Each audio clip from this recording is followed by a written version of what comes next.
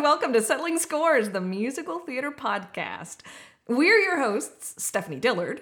I'm Lenny West. And it's Forrest Hutchinson here. And we're so glad you've tuned in to hear us bicker and banter about all things Broadway. To continue with the B words, we'll take a hot second to share our bios. Lenny. Hey. So, I was first introduced to the magic of the theater when I was something like 8 years old. My third grade teacher took a small group of us to like a children's theater in Detroit to see a production of Charlotte's Web, which of course was wonderful and all the things. But then afterwards, she took us around the corner to this great little old-timey soda shop ice cream fountain. And my tiny little mind exploded when 3 of the cast members from that show walked in the back door, still in full makeup, between shows or whatever. Yeah. And it just sort of like became a real thing to me, and I was hooked for the rest of my life. Performed in my first play in my senior year of high school, way back in the year of our Lord, 1998. And I've been doing community theater ever since in one way or another, directing, acting, costuming, and most recently, scenic painting, which I am woefully underqualified for, but here we are. They look great. Thank you. Regardless of all of everything else, theater still holds the same magic for me now into my 40s that it did in my little 8-year-old self. So here we are. Lovely, That's awesome. lovely. Forrest, origin story.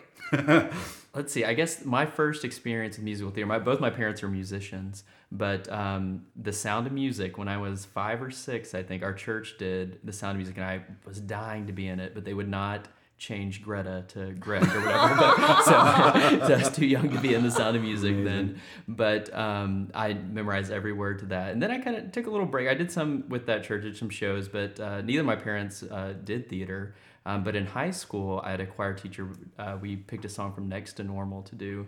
And I was just hooked on that score, memorized every word. I love that show. I was back in the kitchens, cleaning dishes, singing every word of the album without it playing, just that. And then one thing led to another album, another one. I was just consuming cast recordings like crazy, going to see local theater.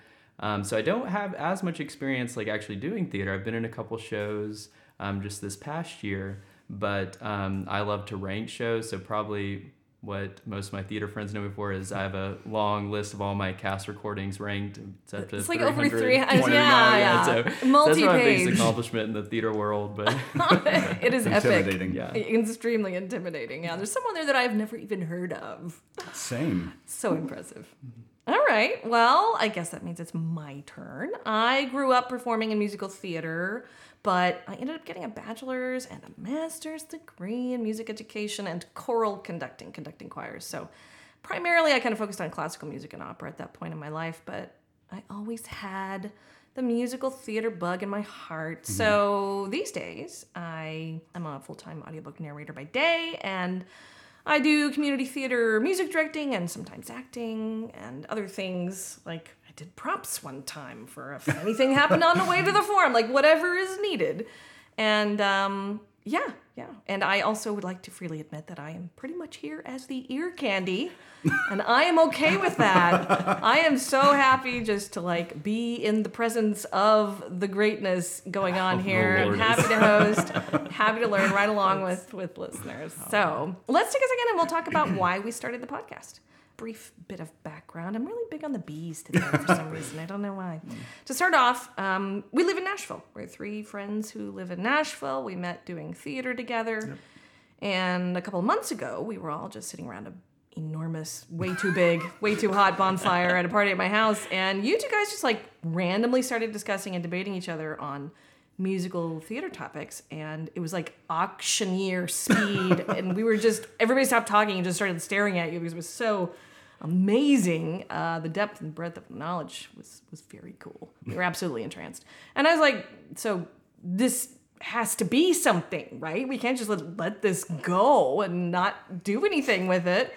So one of you guys want to take over the story from here? Well, I think you said entranced, enchanted, something like that. The words that I heard from other people at that party were stupefied, annoyed, dumbfounded, annoyed, aghast, perhaps. Maybe I had been drinking a little bit. There were some adult beverages consumed. Yes, that's okay. And you start talking and magic happens. or something, and that's where we are. That's right. It was great. It was I haven't. This is maybe going to sound really cocky, and I don't mean it that way, but like I'm obsessed with theater, everything, cast recordings and facts and history and all that kind of thing. So to have come upon somebody who can put it right back at me was sort of fascinating, and I glommed onto that. So thank you for that party. That was here. It was a wonderful serendipity. Yeah, it was. Forrest, I have never met anyone who could challenge Lenny's knowledge until you. I'm honored to be here with Lenny. Lenny does know so much. We learn from each other, I think, so much. Yeah. You know, and I would just add that we met through my girlfriend Megan, that Lenny has known a lot longer. Steffi's known longer than I have, but. And that we would be having this conversation whether there were headphones and microphones or not. You know, we had that 2-hour conversation last night. You know, so anytime we're together, it's always talking about theater. So always appreciative of that, the chance to talk. So. Absolutely. Well, the show, what it's going to be like, we're going to have a different show that we focus on for each episode. This one is 1776. And we'll also have some recurring sections like quizzes and battle royale topics. But every podcast is going to have that one particular musical that we really want to hone in on, get to the nitty-gritty, the meat, the heart of the broadcast. And it's going to be fun and informative and also awesome. Totally awesome. So buckle up, dear listeners at home, because here we go. Talk to me, baby, won't you talk to me? To start us off, now is the time when we'll have a catch-up conversation and talk about any shows we've seen recently or Broadway news we have to share. Lenny, you want to go first? Sure. I have seen 2 shows this week, actually, which is a little bit more than normal.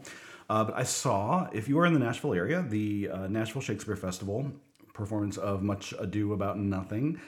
It was a lot of fun, very colorful. It runs for a couple more weeks. I had a friend in the cast, or was an understudy, and there was an understudy performance on, I guess it was Thursday night. I had a lot of fun there. And then I also saw last night a production of Oliver at the Springhouse Theater in Smyrna. And I'm going to throw it to Forrest for that one. He has a lot more inside information on that than I do. Well, I've just been doing Spotlight for Oliver. It's a great show, a big cast, a lot of fun up there. A couple really good character moments, really good songs. Oliver's a classic, you know, a classic for a reason. So definitely go see that. It's been really fun. I've never operated a Spotlight, never been up in the lighting booth watching the show. So that's been really enjoyable, really interesting. He did a pretty good job on Spotlight. I'd give him like an 8.5 out of 10. That's fair. Don't want to let him get a big head. Did you have anything else, Lenny? Well, the big news out of the Broadway situation is finally the release of the Sweeney Todd recording with Josh Groban and Emily Ashford. Yes. Right. So many thoughts on that. Mm-hmm. We're going to save those, though. That's going to be our next episode. A little teaser for you. Huzzah. Well worth listening to as a general thing.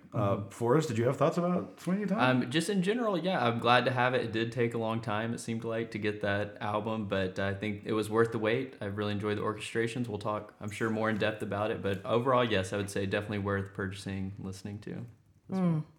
Steph, didn't you have an experience or a near experience? I almost had an experience with Sweeney Todd. I was supposed to go to New York City last month. Unfortunately, my wonderful husband, by the way, props to him for helping me set all this up. Stewart, you're awesome. We were supposed to go to New York City and see Kimberly Akimbo, Back to the Future, and Sweeney Todd, and he broke his toe. So you can't really walk around New York City with a broken toe. And we really didn't want to shell out for Ubers and taxis. And so, but we sold our tickets to all the shows, and it ended up that the performance that we were supposed to go to of Sweeney Todd, Mr. Groban had to call out sick. He got the COVID. And Anna Lee the next night called out. It was just made its way around the cast. So I wouldn't have been able to see him anyway, you know. But anyway, did you have any other news, Mr. Forrest? Any convo? I'm just looking forward. There's a Broadway show. I've been hearing about it, and I finally decided to look into it. It's called How to Dance in Ohio. The previews, I think, start November. Maybe it's opening in November. But it'll be on Broadway, and I'm just very excited. It's based on a group of autistic youth and young adults who come together and put on a formal to help them learn social skills. So, but it's based on a documentary that's on HBO. The documentary is great. I'm excited / interested to see how they musicalize it, but very excited for that. I think everyone should check that out. I did want to ask you, Stephanie, about Stephanie is in One Flew Over the Cuckoo's Nest right now in rehearsals. I wanted to ask you about those. Yes, the star of the show. Okay, everyone knows. Right, and that's the set painting that Mr. West was referring to. He Awesome. Sharpied on a million gabillion tiles onto those walls, and I was like, I even texted you. I was like, I know that must have been tedious as hell, but it looks so good. But anyway, it's going great. Thank you for asking. Yeah, it's a lot of fun, and I've never gotten to play a bad person before, an evil person. I'm so into it. It's really evil, yeah. Really fun. The other one thing I wanted to talk about as far as news is that I just heard about a new musical called Bluebird, inspired by Nashville's Bluebird Cafe is in development. Oh. And that's where we live, so I think that's pretty cool sounding. The Bluebird Cafe, in case you're not familiar with it, it's on the outskirts of downtown Nashville, and it's really famous for launching the careers of singer-songwriters like Garth Brooks, Faith Hill, Taylor Swift. And supposedly the show's going to, celebrate the songwriting scene and Nashville at large. So yay for our first city. Don Schaefer and Tony Award nominee Wayne Kirkpatrick are co-writing the book, music and lyrics. It's being produced by Steve Buchanan. You may recognize him from the Hee Haw musical / Shucked. He helped take that to Broadway. Yeah. Kirkpatrick is known for Something Rotten. He co-wrote that with his brother. So I'm excited about that. I think it's going to be cool and it's going to be interesting. And I think that's it for the catch-up convo. Now we're on to the quick fire quiz portion of the show. Be scared. Be very scared. Get my buzzer finger ready. That sound means we've now come to the part of our show where I present a musical theater quiz for Forrest and Lenny. And of course, you, our listeners at home, to answer with absolutely no preparation whatsoever. I swear, cross my heart, I did not give any hints whatsoever. She didn't. Don't be nervous, guys, because I'm starting you off with super, super easy one, I promise. Okay. It's currently early September, and as students head back to the classrooms, here's a little quick fire quiz to see if you're both ready to tackle a full academic schedule with a musical theater twist, of course. So let's test your knowledge on subjects like geography, history, and math. With your smarts and maybe some jazz hands, you're sure to get straight A's. You both have your bells at the ready. The first one to ring in gets to answer first. If that person is wrong, their opponent gets a chance to steal. All right, are you ready? I think so. Okay, come on. All right, the subject is physics. Name the force of attraction Elphaba intends to defy. Forrest.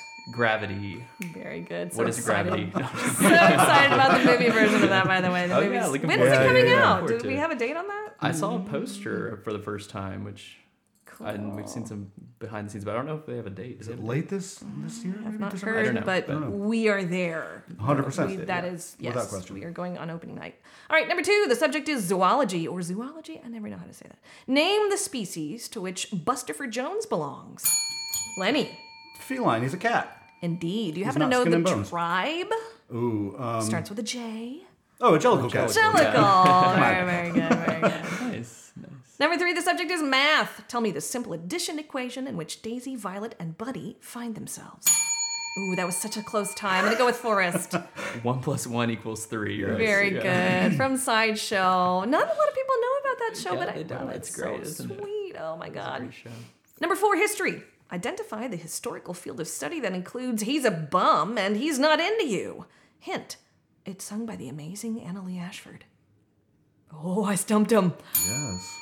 Forrest? It's the history of wrong guys, right? Yeah. Lenny doesn't know Kinky Boots, so Oh, he's no. lost there. Yeah, so no. Kinky Boots is totally a blind spot. that Sorry. almost got me too. Oh, But no. yeah. Well, we'll have to have a little listening party. Number 5, geology. Identify the erupting volcano threatening to destroy Bikini Bottom. Oh my God, Wait a second. really? Wait a second. Lenny loves SpongeBob. He I does. do. I know. I'll give you the first I'm word. thinking about It's thinking too about it. easy though. Mount. Something large. It's a synonym for really large. It starts with an H. You should know that. Humongo. That's Mount Humongous. Humongous. Mount Humongous. Oh, both nobody get- gets we points both for get that L one. for that one. Yes. Yeah, that was bad. I need Lenny. a sad Lenny, trombone you should sound know effect. that. No Womp, kidding. womp, womp, womp. Lenny has been advocating for SpongeBob. I have. know. I should know that. I'm disappointed in myself. We should mention that we have all been on a play reading committee together for That a is wonderful little community theater here in town in Franklin called Pull Tight Players Theater. And Mr. West has been the amazing organizer. And Forrest, that's kind of how you and I became friends, really, was we were paired up to review all the plays for the play reading committee. And SpongeBob was on there. Didn't make the cut, sadly. Well, Much to Lenny's maybe next chagrin. time. Next year. All right, number 6, grammar and history. Repeat the interjection often exclaimed by Joe March. Yes, Lenny. Christopher Columbus. That's it from Little Women. From Very Little good. Women. I don't know Very that joke. good. Oh, I should know that. I know it, but I don't know it. Oh, You're gonna have to add it to your list. Yes. I know, but I should know that anyways. I should know that one. It's okay. I've seen so many YouTube compilations of people saying Christopher Columbus. Okay, so Number 7, Latin-ish. Bambinatum est matitum is the school motto at Miss Trenchbull's Academy. Please translate. oh, Bambinatum. it's Matilda here as the show. So Bambinatum is easy because bambino is a child, right? If So you say that, Bambinatum est, children are. children are terrible Evil. or something. Magitum. Monsters. Maggots. Maggots. Children are maggots. Very good. Wow. You didn't even You had need to ring help it. me though. You But got that point. Good job. Number 8, geography. Name the state in which you find the town named for Elbert Gary of judiciary fame. Lenny, this is your favorite musical of all time. Sure is. Indiana. Yes, I'm Gary, teasing Lenny. He Indiana. hates music, man. Not my fave. it's an American classic, lady. What can I say? Gary, Indiana. I love that song. And I'm going to be singing it all night long now. Yep. Probably 2 o'clock in the morning. I'll Hey, start I was singing I that was a song. young Winthrop at that church. Oh my Hey, gosh. Yeah, there we go. Everything. Let me hear that lisp. No, maybe another time. Okay. Now I've jinxed you. You're going to accidentally I'm lisp gonna in lisp for the later. podcast. Yep. There you go. Number 9, last one. The subject is English. What is the final anagram Seth comes up with for Kimberly Lavaco? Forrest?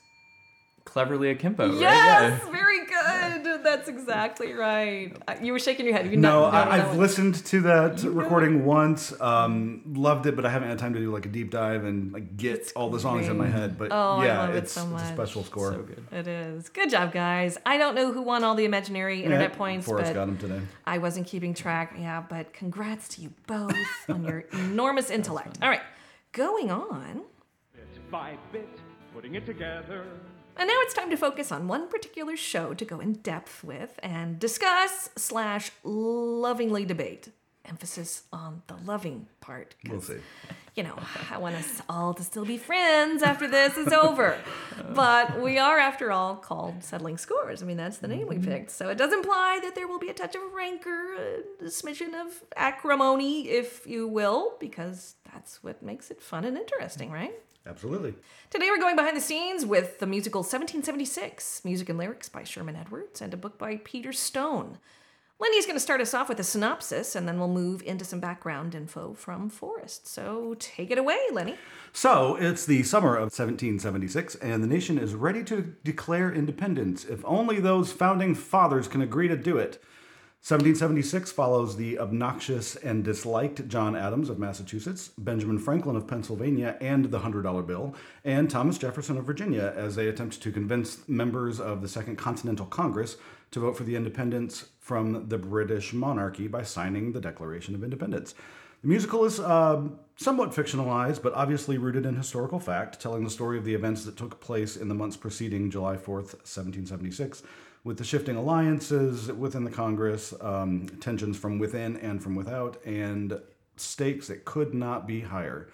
1776 puts a human face on the monumental historical event as we see the men behind the icons being proud, frightened, uncertain, irritable, charming, often petty, and ultimately noble figures determined to do the right thing for a fledgling nation.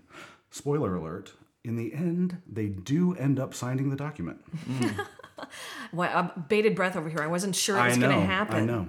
Oh, I have more to say about that later, but Anything else you want to add? As far as just Synopsis. the synopsis, it's a lot. It's grand, it's epic. There are umpteen characters and they all have their moments.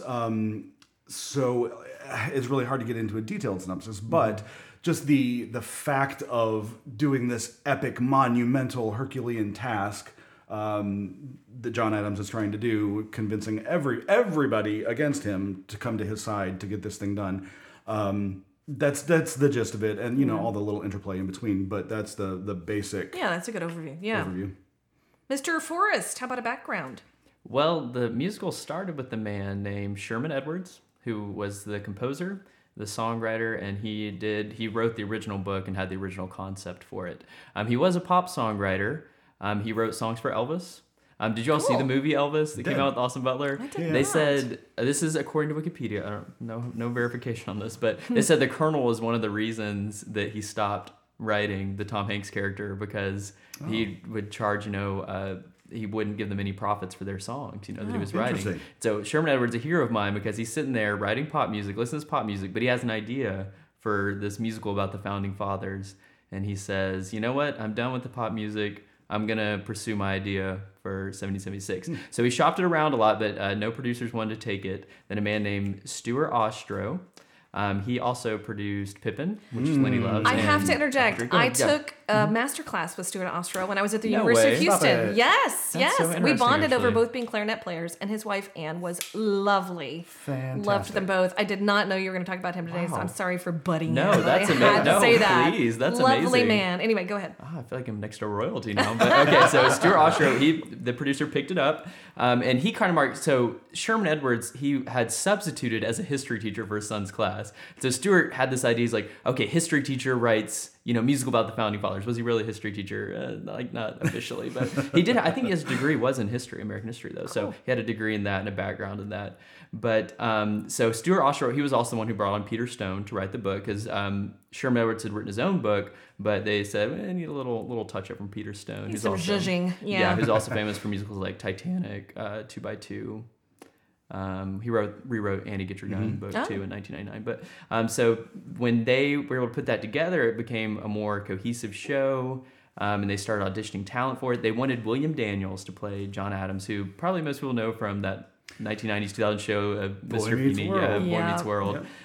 So probably most people know him there. But he was on Broadway before. He was on A Clear Day You Can See Forever. I remember him singing one of those songs, and he does have a very distinct voice. I was going to say, it's not a beautiful instrument, but it's and distinctive. Like, you that can't mistake him. obnoxious and disliked moniker comes through, doesn't it, through his voice? Typecasting, yeah. Yes, for sure. And then other notable members, probably Howard Da Silva, quite famous then, still pretty well known. And then Betty Buckley in her first Broadway show. They said Fresh off the they bus. described her fresh off the bus, exactly how they described Eight her. I is think she was enough. I 21 love that 21-year-old show. from Texas. She was a Betty baby. Buckley. Yeah, Yep. Betty Aw. Buckley. So. And then, so they had that. It was a sleeper hit, a surprise hit. Not many people expected to be a hit. It ran for about 3 years. Was that 1969 or 69, I believe. 69? Yeah, 69. Ran for about 3 years. And then there were a couple revivals. Let's see, there was one in 1997 that did fairly well. And then there was an encore's cast that was to die for. I don't know if you saw this one, but it's like Santiano Fontana, Bryce Pinkham, Alexander Giamangi. It was like so many people. And let's see. So then the most recent revival came to Broadway this past year, which was a little bit controversial because they did use all females. Yeah. All people identify as females on stage and many people of color, which was a cool kind of shade to add in there. The revival wasn't met with the best reviews, though. We can talk about that a little later, too. But I think the material still holds up today. We did also watch the movie to prepare for this as well. We which did. was Yeah, very we all got interesting. together, and I had never seen the movie. And Oh, I really? think It was my first view. I actually hadn't either, but the movie I think is very good because it does adhere very closely to what was on the Broadway stage, which a lot of when musicals make that movie transition, they cut some Sometimes stuff. it's but ugly. This Yeah, is a good they really representation. slash and burn. Yeah. Yeah, but it's pretty It was faithful. a good representation, I think. Yeah. Yes, and so that's my history of the show. Okay, great. We've got some clips here. I don't know if you want to roll through a couple of these now or a couple of these later. What are your thoughts, guys? I'll play the overture right now. Just listen to what Sherman Edwards is writing and think about this. Listen to the orchestration. It is just a very colonial feel. Get you right in the feel of the show. Let's Start do it. off. Okay.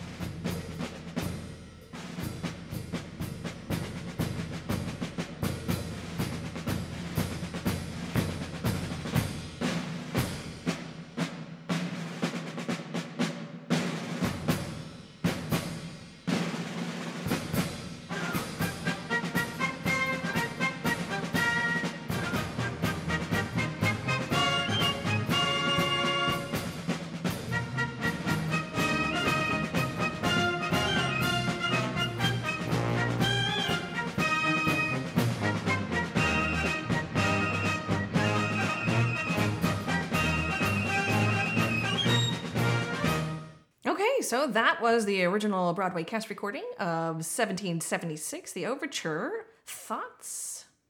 Oh, I love it. I love how it like builds the tension up, the percussion. Oh, so Yeah, I was good. watching the timer. It was fully 50 seconds of just the percussion, and it builds so nicely. I love it. It puts you exactly where you need to be. It tells you orally exactly everything you need to know without ever having sung a word, spoken a line. You know exactly where you are, what you're about. I love it.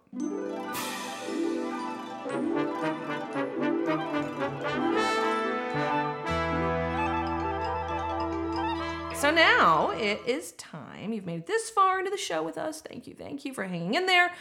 You are about to be rewarded with the good stuff, the fun stuff, the stuff we originally started the whole podcast for, and hopefully, Forrest and Lenny, you will still be friends afterward. We're calling this we'll see.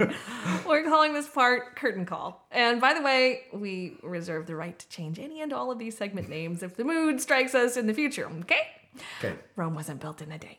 Anyway, I will give the guys the topic question. And of course, this is all in reference to the feature show of the episode, 1776. And then they will answer and hopefully disagree a bit or agree in an interesting way, whatever the case may be. You ready, guys? Let's do it. Ready. Rank this musical from 1 to 10, worst to best for you personally, and tell us why you chose that ranking. You want to go first, Lenny? I'll go first. Let me clarify. Is 1 the best or is 10 the best? I think 10 is the best. 10 is the best. Yeah. Okay. I'm not sure that it really affects my answer either way. I would put it solidly 5. All right, so it doesn't matter. No, it doesn't matter. I mean, give or take a point or two on any given day. I think it is in the canon of musical theater. It is decidedly second tier, but that's not to say that it is not without its incredible moments because it's chock full of them. There's a lot of filler, I think, in there. There's a lot of stuff that could be cut or trimmed or, worked around. This is as far as why I'm ranking it, kind of middle of the pack. And there's a lot of characters and things to keep track of. Its focus is extremely broad, which is good. It's a broad topic, the founding of the United States of America. But for a show, musical, where you have less time in the book to talk about, in the script to develop character and develop situations, it would, if it were pulled in, the focus was pulled in, I think it would be a lot tighter and cleaner and probably better. The score, I think, is pretty solid. I would rank the score higher, maybe like a 6.5, with 1 or 2 minor exceptions. I think that for the time this was written, 69, it's kind of got 1 foot in the past and 1 foot in the present as far as 1969 goes, with still kind of being a classic musical, keeping the form and the shape of all the classics that came before it, but kind of bending and shaping the form going forward. Like, for example, there are certain things in there that like Sunday in the Park with George couldn't exist without certain things from 1776, or certainly Hamilton, and that's a whole other discussion point later. But like, it kind of straddles both worlds as far as classic versus contemporary, past, present. But the thing is, the show still plays, and it plays well, I think. I know many people don't agree with that, or based on the most recent revival, the tour that came through Nashville, there were different opinions on that. But I think it plays. It just flat out plays. Okay. 5 with a little bit more pointage for the score. What about you, Mr. Forrest? 5. Wow, I'm surprised with that. I would definitely get at least an 8. Oh, really? I think it's a great show. I think the magic of the show we were talking about earlier is that there is tension. Will they or will they not sign? Yes. And we already know the answer, but the magic of the book is that they're able to recreate that tension. Correct. I will agree with you. There are a couple moments, like, I don't even know if he plays the violin is totally necessary, that little excursion out there. I think I'd prefer if it was like a 12 Angry Men scenario where it's all of them locked in that room for the whole time. Mm-hmm. But I just think, and I agree, the score is one of my favorite parts of it as well. The score definitely elevates it, which is interesting because most of the reviews I've read, most of the stuff I've read on it talks about what a great core play it is. Yes. And that the score, a lot of people, disregard the score or even degrade the score as, kind of frivolous to the whole experience. But I think the score is great. I think it's almost my top 20, I think. Really? We've talked about this before, but there's rarely a score where I go through and I don't want to skip any songs. Yeah. 1776 is one where I go through and I'm not skipping many songs. So this musical is probably an 8 out of 10 for me at least. I can't say the same. There are definitely Which songs one are that you I skip skipping? over. The Egg. That's a fun little Fine. song. I generally would skip over Mr. Adams, but Mr. Adams. You would skip that song? That's some it's- great musical comedy lyrics. What are you Yes, talking it about? is. Skip It that is, song. but it's not a sit down, John, or a he plays the violin, which you're correct is not necessary to the plot, but it's just a great number. I don't know a participle from a predicate. I'm just a simple cobbler from Connecticut. Well, That's that's a pretty great rhyme. It is, but that's the thing. That's why for me maybe it's only a 5 because the book is stellar. You could take out every song in You that really could, score, yeah. and you've got a crazy good play. Well, isn't there like a scene where there's 30 minutes with no music at one Legendary. point? Yeah. So and strange. it still is enthralling. Yeah, I Yeah. think it's the longest It book is the scene longest. ever in a musical. They roughly said 30 the minutes. orchestra was allowed to get up and take a break. Oh my God, that's hilarious. When has that ever been done to Does musicals? not Smoke happen. break. And Yeah, they said totally they funny. tried working in different songs into that space, but they never could find anything that fits. They said, "Fine, no music for a while." Leave Okay, it. which is fine. I mean, it works. I don't know. And you don't need it. That's a scene Yeah. where there's like a lot of just information, historical information coming at you, and to have a song break in there would ruin the whole thing. Mm-hmm. But it's like the book is amazing. The score is great, with a couple of few exceptions, but you don't need the score to be in the show. Maybe that's why it brings it down for me. And because there are those songs like he plays the violin that comes to mind. Skippable. Not skippable from a recording standpoint, but you just flat out don't need From it. a You cut that whole dramatic character. standpoint, yes. Gotcha. You don't miss a thing, really. Yeah. Really. What's your favorite moment in the show? Well, we might have the same one. This isn't in the original recording we talked about, but when Abigail Adams sings "Compliments," and for some reason wasn't recorded on the original recording, but you can listen to it on the 1997 one. It's just an amazing. It's a callback to the earlier song "Yours, Yours, Yours," where he says, "I need saltpeter," and she finally sends the saltpeter, and it's just one of the lowest moments because they've just heard molasses to rum. They just heard how terrible, how this is never going to work, and everyone's against signing the Declaration of Independence, and there's just a moment of hope that shines through in Abigail Adams delivering that saltpeter that she promised. So it's an amazing moment, very powerful moment, I think. And I don't know if I would agree with you. That's one of my top favorites as well. I don't know if, there are certain things that hit your ear in a certain way. And I don't know if it's just where it is scored for the female voice that just hits my ear in that perfect way. But in addition to the emotional pull of the moment and all that, just the musicality of it just It's blows just my mind. stellar. I've played that song on repeat many times. Let's stop for a second and we'll play a clip of Compliments. Sure. Great. We've got to hear it. This is from the 1997 revival recording with, I believe it's Linda Emond as the actress. She's incredible. Compliments of the Concord Ladies Coffee Club and the Sisterhood of the Truro Synagogue and the Friday Evening Baptist Sewing Circle and the Holy Christian Sisters of St. Clair, all for you, John. I am as I ever was and ever shall be. Yours.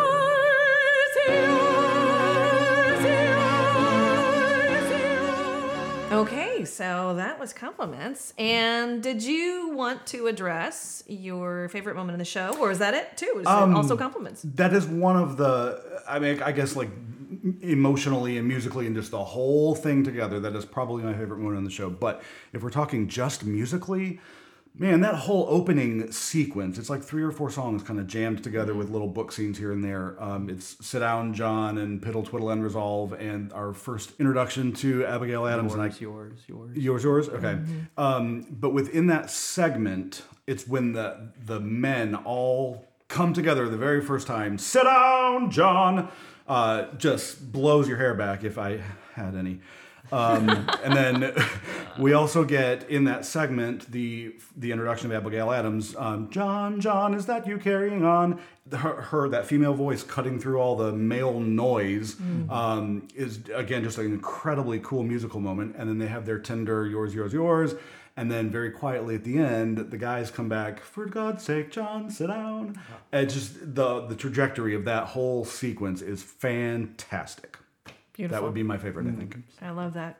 Okay, next question is favorite and least favorite song. And I'm happy to play clips here, guys. Just let me know what you want to hear first. You want to address that? Sure. I would say my favorite song, that's hard. The opening number is great. Sit Down, John. But Mr. Adams, I love that song. I love the comedy lyrics in it. I love Yours, Yours, Yours. It's just a beautiful love duet. But Mama Look Sharp is probably my favorite. I love William Finn does this a lot in his musicals. He'll give you the show, and then he'll switch perspectives all of a sudden. So you've got this show about the men, and then it's switch perspective, like, oh, there's a war going on, like people are dying and like people are suffering, And so that song right there just changes the whole perspective of the show, and it just gives it a lot of weight in the second half of the show. So. A lot more gravity there, exactly. And let's stop for a second. We'll play a clip from that. That's a very moving number.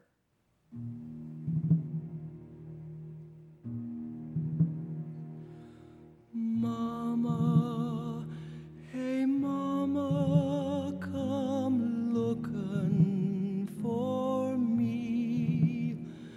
I'm here in the meadow by the red maple tree.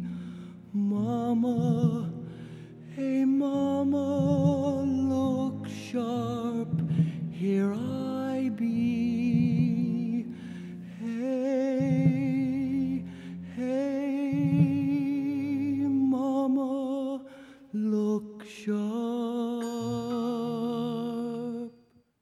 Okay, that was Mama Look Sharp. I'm going to What about you? piggyback on Yeah. that. I'm going to agree with him. I don't know if it's my favorite. It's maybe tied for Yeah, it's favorite. so hard with this one because so many Yeah. songs are so good. I wouldn't say there's one great song, like one that stands out above all of them. Right. And, you may disagree, No, but I agree with they're you, all actually. very good. They all fit very well.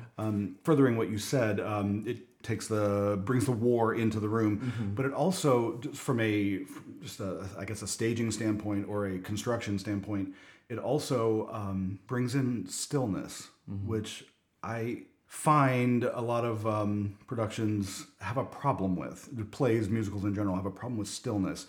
You've got 25 men on stage yelling at each other the whole time, and then you got this 3.5 minutes where this kid is sitting on a stool singing a song in a spotlight with no trappings and no theatrics and it's still and it's quiet and it breaks your heart. So I would maybe say that is my favorite. You're trying to say something. Well, sorry. I wanted to think about the revival for a second that Yes. just came on because you're talking about the stillness Yes. and that revival, that moment there was a little bit overstaged to me, a little overproduced, over theatricized. Like it just needs to be them sing the song, and I think they had lots of people out there at that point, and it just made it a little overblown for me when it's supposed to be a quiet, still moment. You're right, so I just want to point out That's too bad. I didn't get to missed see that. it, unfortunately. So. There was it was divisive. It was very divisive. There was a lot that could be appreciated about it, certainly. And actually, this, as much as I just said, how the stillness of it all and everything, and you're saying that the revival was completely the opposite of that. The young lady that I saw, I'm sorry, I don't have that program, and I don't know her name. If you have Wikipedia, No, I don't have it, but she was excellent. She I was liked her excellent. singing. I loved her. Incredible voice, presence for days, just nailing this song against the back wall. But it was a complete change from the original. It was belted and huge moment, which I guess is also valid, bringing in like the anger of the moment from these couriers and soldiers. It's valid choice, but the stillness to me is way more effective than a overproduced, in my opinion, moment. The other one that I have to say would potentially be my favorite is Molasses to Rum. Oh, And there's that's a lot to be mine. said about that one. Is, oh my Especially, gosh. who rips sings me in the original apart. cast? What's his name? John Cullum. John Cullum was in the film. Oh, in the film. Oh, who's in the original cast then? he Let's see. Was it Clifford Rex David- Rex Everhart? Everhart. David- Everhart. Rex Yeah, Everhart. yeah. Yep, you're right. It was also Greg Edelman in the revival Yes, he was awesome in as the well. 97. Yeah. It's just a song that comes out of left field. It's stylistically different than anything we've heard before with and needs to be. He's putting in this whole other argument and making the slavery argument. There's the whole thing about taking out the slavery clause in the Declaration of Independence. Huge discussion on that, very validly so.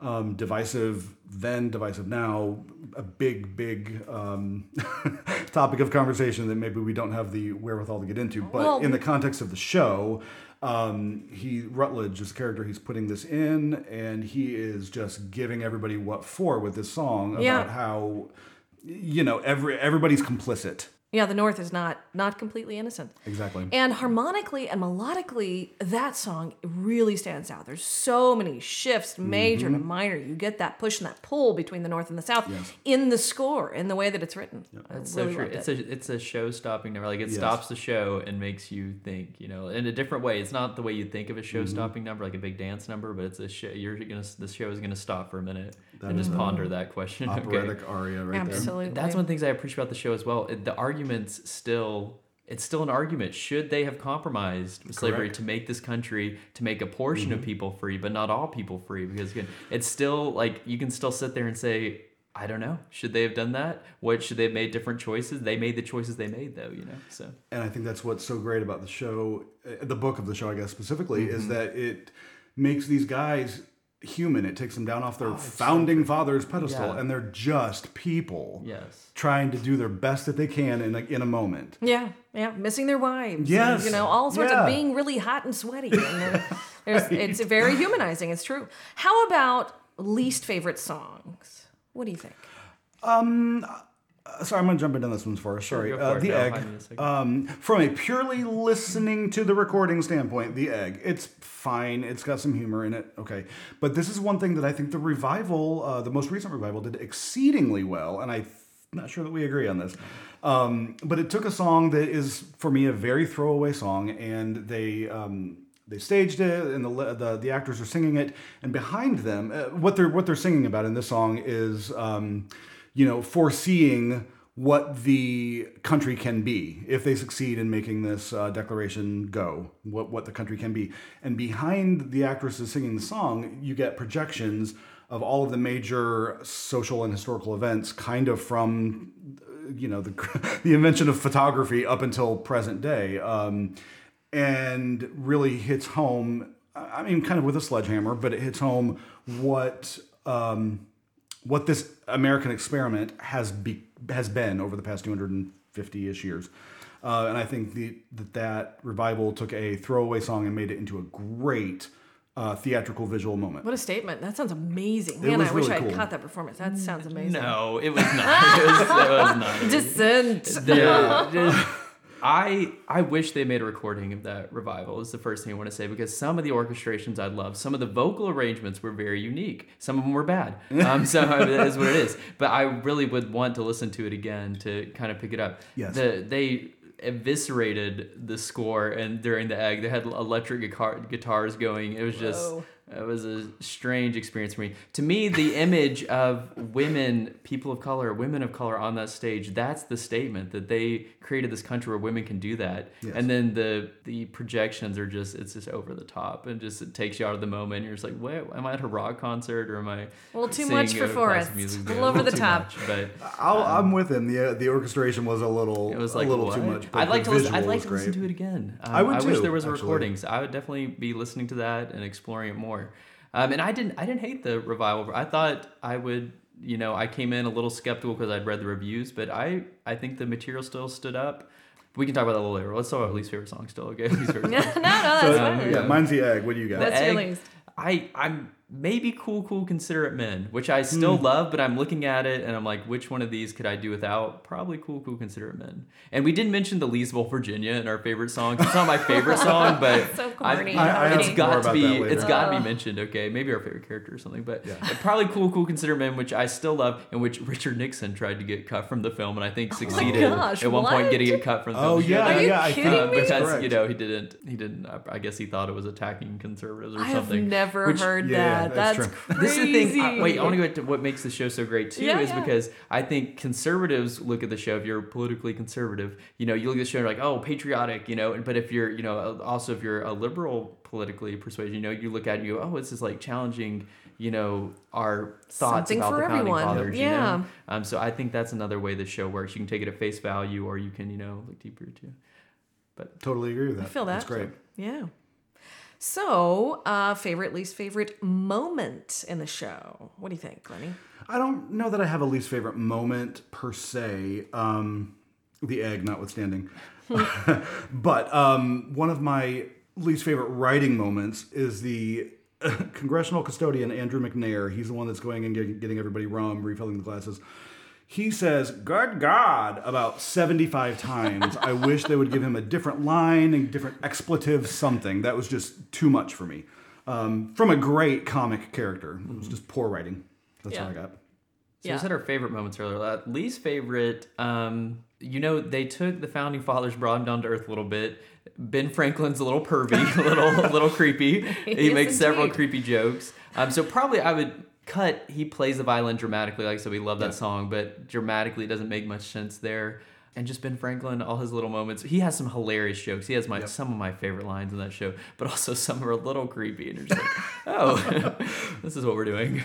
But I will say, though, I mean, we've kind of knocked on he plays the violin a lot, but you take it out of context, man. Listen to that on the original recording with Betty Buckley belting for her life. Yeah. There's a key change right before her last verse. When heaven calls to me, right before that. It's just... the best ever.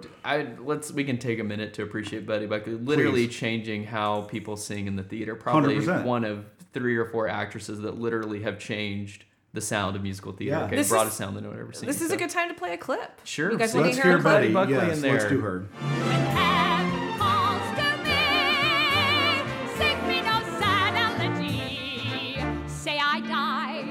Loving bride, loving wife, loving life, for it was high,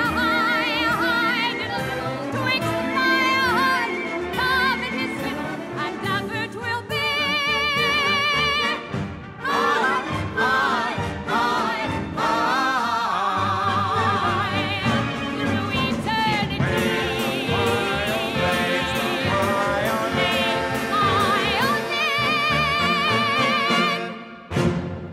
Through Okay, that was the amazing Betty Buckley. Love her. Mm-hmm. And the next discussion question we have is favorite character. And if you feel like it, throw in your favorite actor to have portrayed the role. You want to go, Forrest? Of course. I think an honorable mention goes to Richard Henry Lee.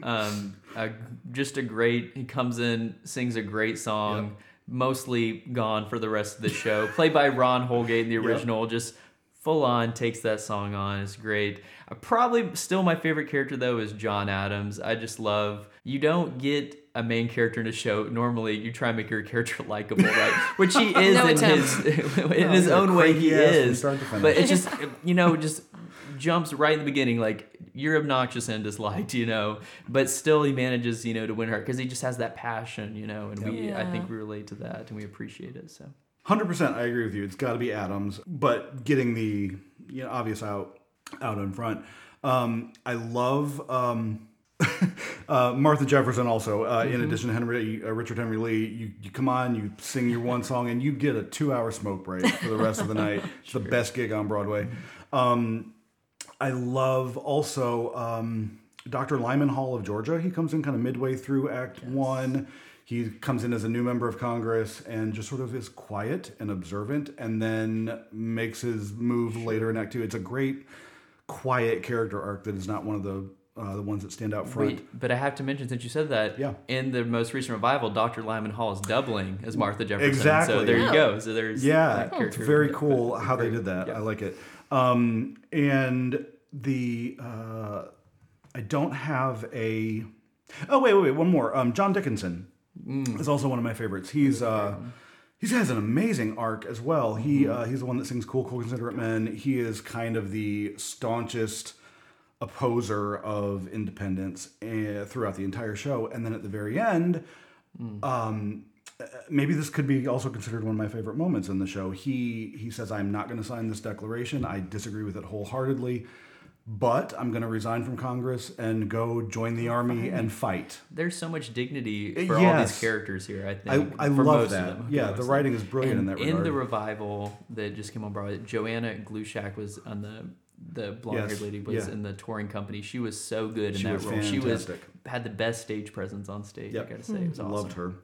And to answer your question about my favorite person who's played the role, I don't have that, but I have my favorite person who's never played and unfortunately never will be able to play a role in this show. The late great Marin Maisie, R.I.P., should have played Abigail Adams at some point in her life. Her voice would have sat absolutely perfectly within that score. It would have been one for the ages. But when the 97 revival was happening, she was a little busy doing a little show called Ragtime or something. So Think about her singing compliments. That would have been yes, amazing, come on. Yeah. The next thing we have to address, we've kind of already touched on. How do you feel about the movie version of 1776? I mean, I think we kind of all agreed that they had done a pretty faithful job translating it to screen. Anything else you want to add about it? Yes. Their success was also, I think, their failure with the film. It was a very faithful document of the show, but because it was such a faithful document of the show, it was, to me, in many places, very flat and very static and very like watching a staged production. Yeah.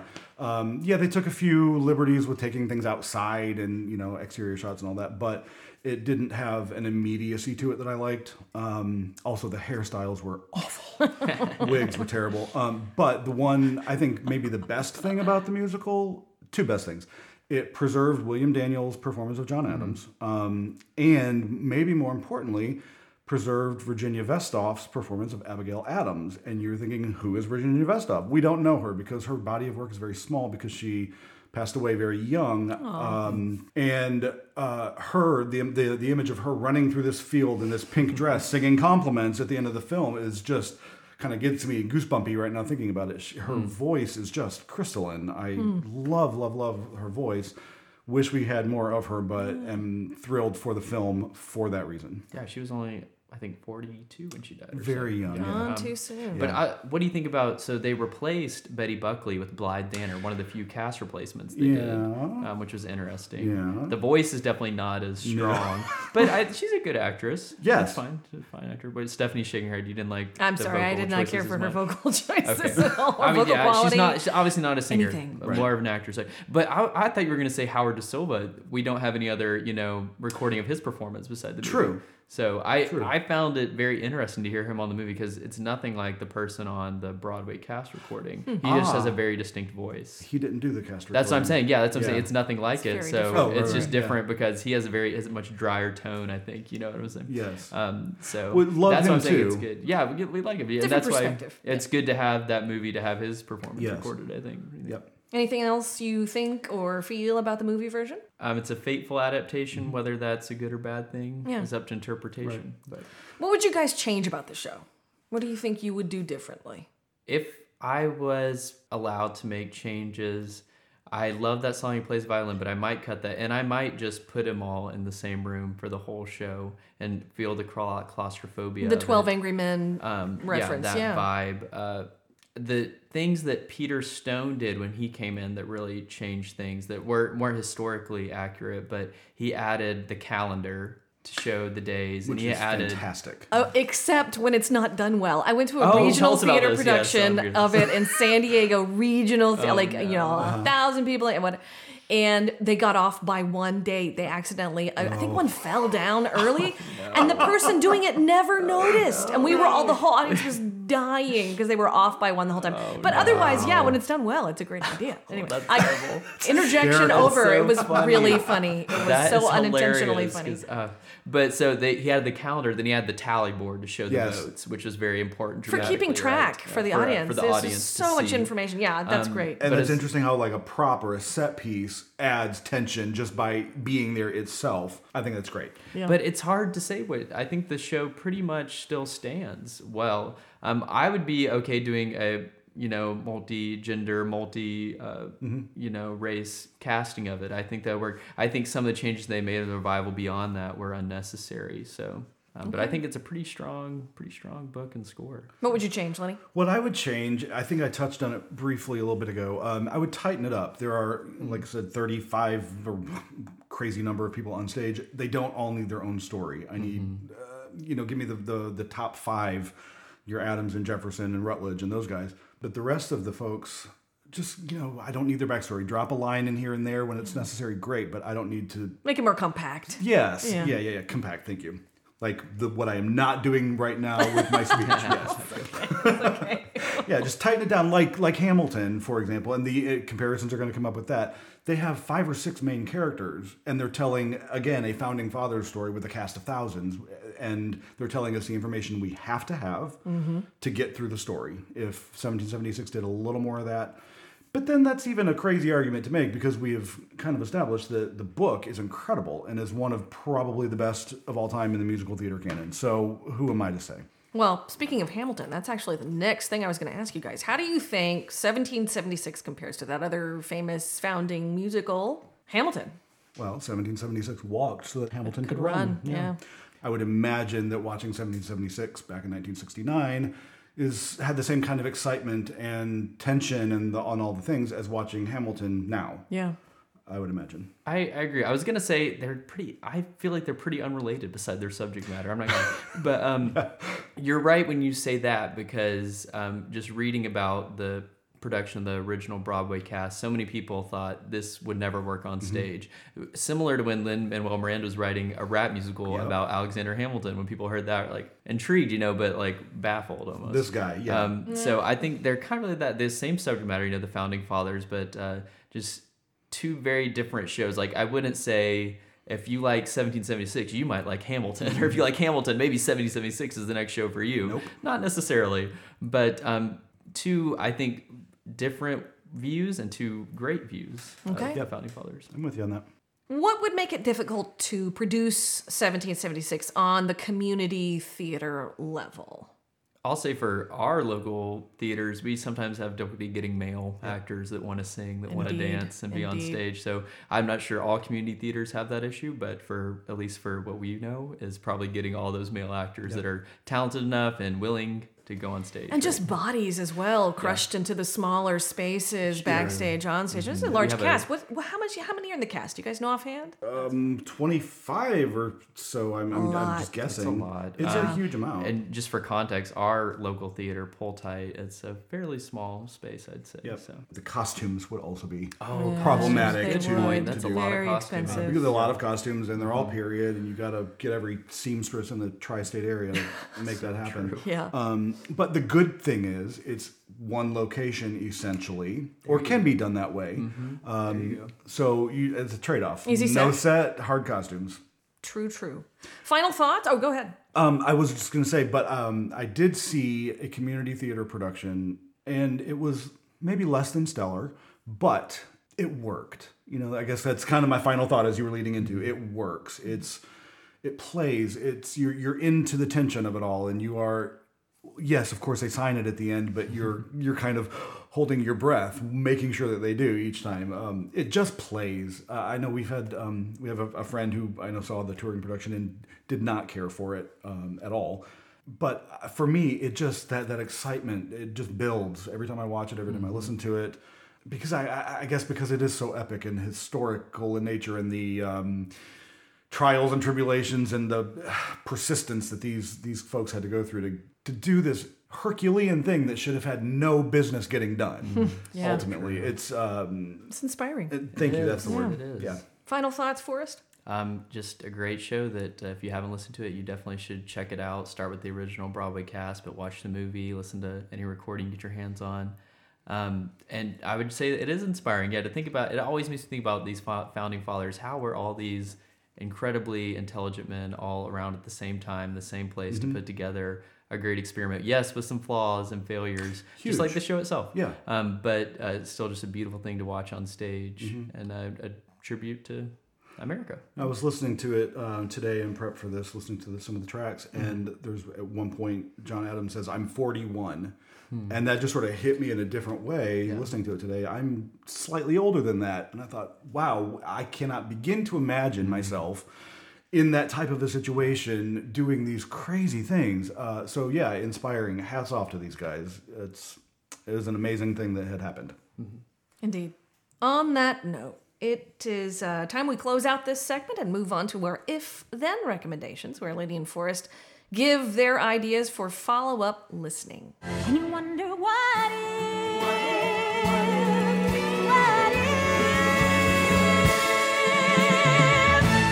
So, Forrest, what do you think? if you like 1776, you might also probably enjoy Into the Woods. But if you've seen 1776, hopefully you've seen Into the Woods. So maybe I'll do another one as well. But Into the Woods, in the same way that 1776 takes these characters that we know from history class and makes something totally livable, breathable, human about them, Into the Woods does with these fairy tales, that we know so well, but it takes the characters and just puts them in a new light, in a new way. And even though you know the stories, it just makes it new for you. And I would say Into the Woods is very listenable, like 1776. This was actually a lot harder than I thought it'd be. Usually if someone says, oh, what's a show I should listen to right off the bat, I'm like, oh, this one is also similar. I think 1776 has a very unique score, that's just very real, very conversational almost, but also very epic and grand at times too. So it was difficult to come up with one.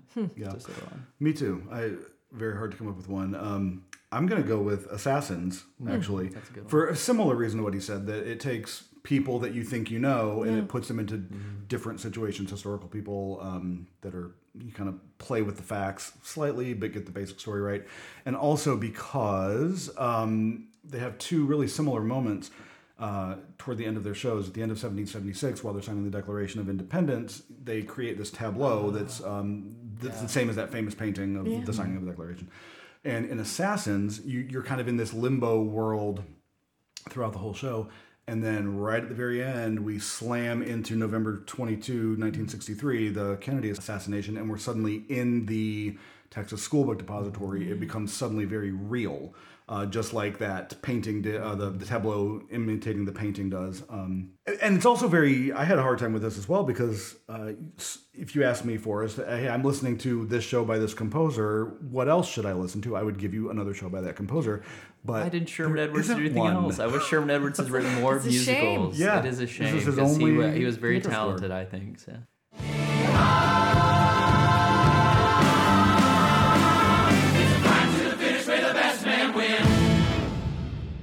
So now it's time for the Battle Royale portion of our show, where Forrest and Lenny take on a musical theater topic of their choosing to discuss and debate and delight us all with their wit and wisdom regarding all things Broadway. For our inaugural show, they've chosen a doozy of a topic, the greatest living musical theater composer. So who wants to go first? Do we need a round of rock, paper, scissors to determine? I'll let Liddy go first. Oh, what a gentleman. Okay, you posed this question to me and my mind exploded a little bit. It's hard.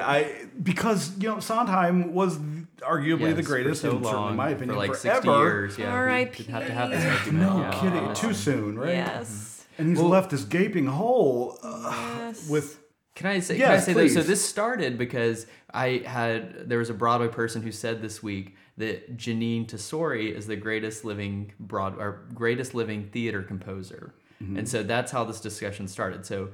So I thought Janine Tesori. We've got Millie, we've got Fun Home, we've got Kimberly Akimbo, we've got Shrek, depending on what you think of that, and others that I'm forgetting. Violet, Carolina Change. Yeah, How could I forget that? Yeah, that's probably my favorite. And I said, yeah, that I could probably agree with that, but then kind of got discussing it a little further, and I thought, no, all you need to do is listen to The Light in the Piazza, and Adam Gettle will be the right answer. And then I had to pull back on that one because his output, as great as it is so minimal. He's got Light in the Piazza, he's got Myths and Hymns, Floyd Collins, and just closed a production of a new musical, Days of Wine and Roses. Oh yes, cool. I'm Which excited. I'm That's terribly Broadway, excited isn't to hear it? that. Great. I can't Yeah. wait to hear that recording. Sorry, good. But the output is pretty minimal. So I did a little more thinking, a little more arguing with my buddy over here, Forrest, and I came up with Jason Robert Brown is the best. Currently living, Greatest currently living, writing, yeah. greatest living. Yeah.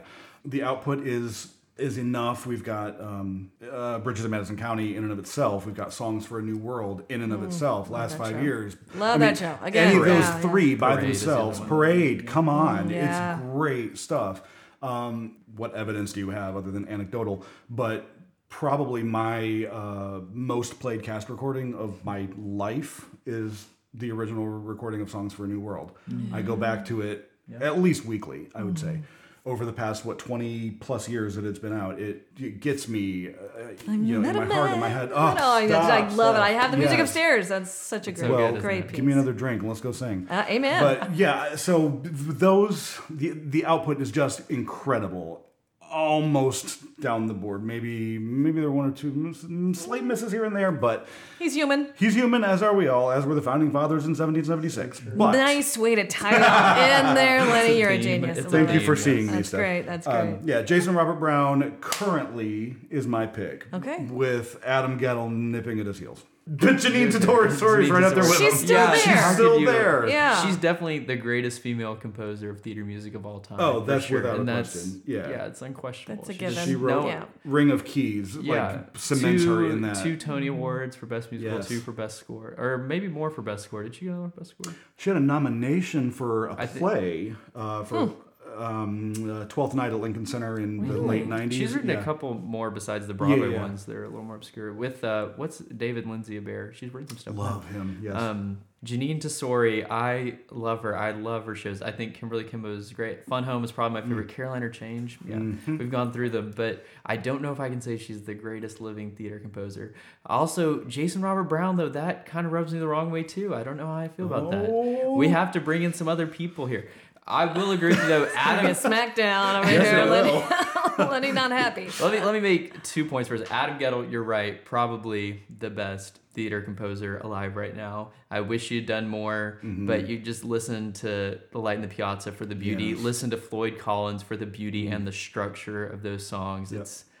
It's incredible. It's hard to describe. But we had to keep in mind Maury Yeston's still alive of Nine and Titanic fame.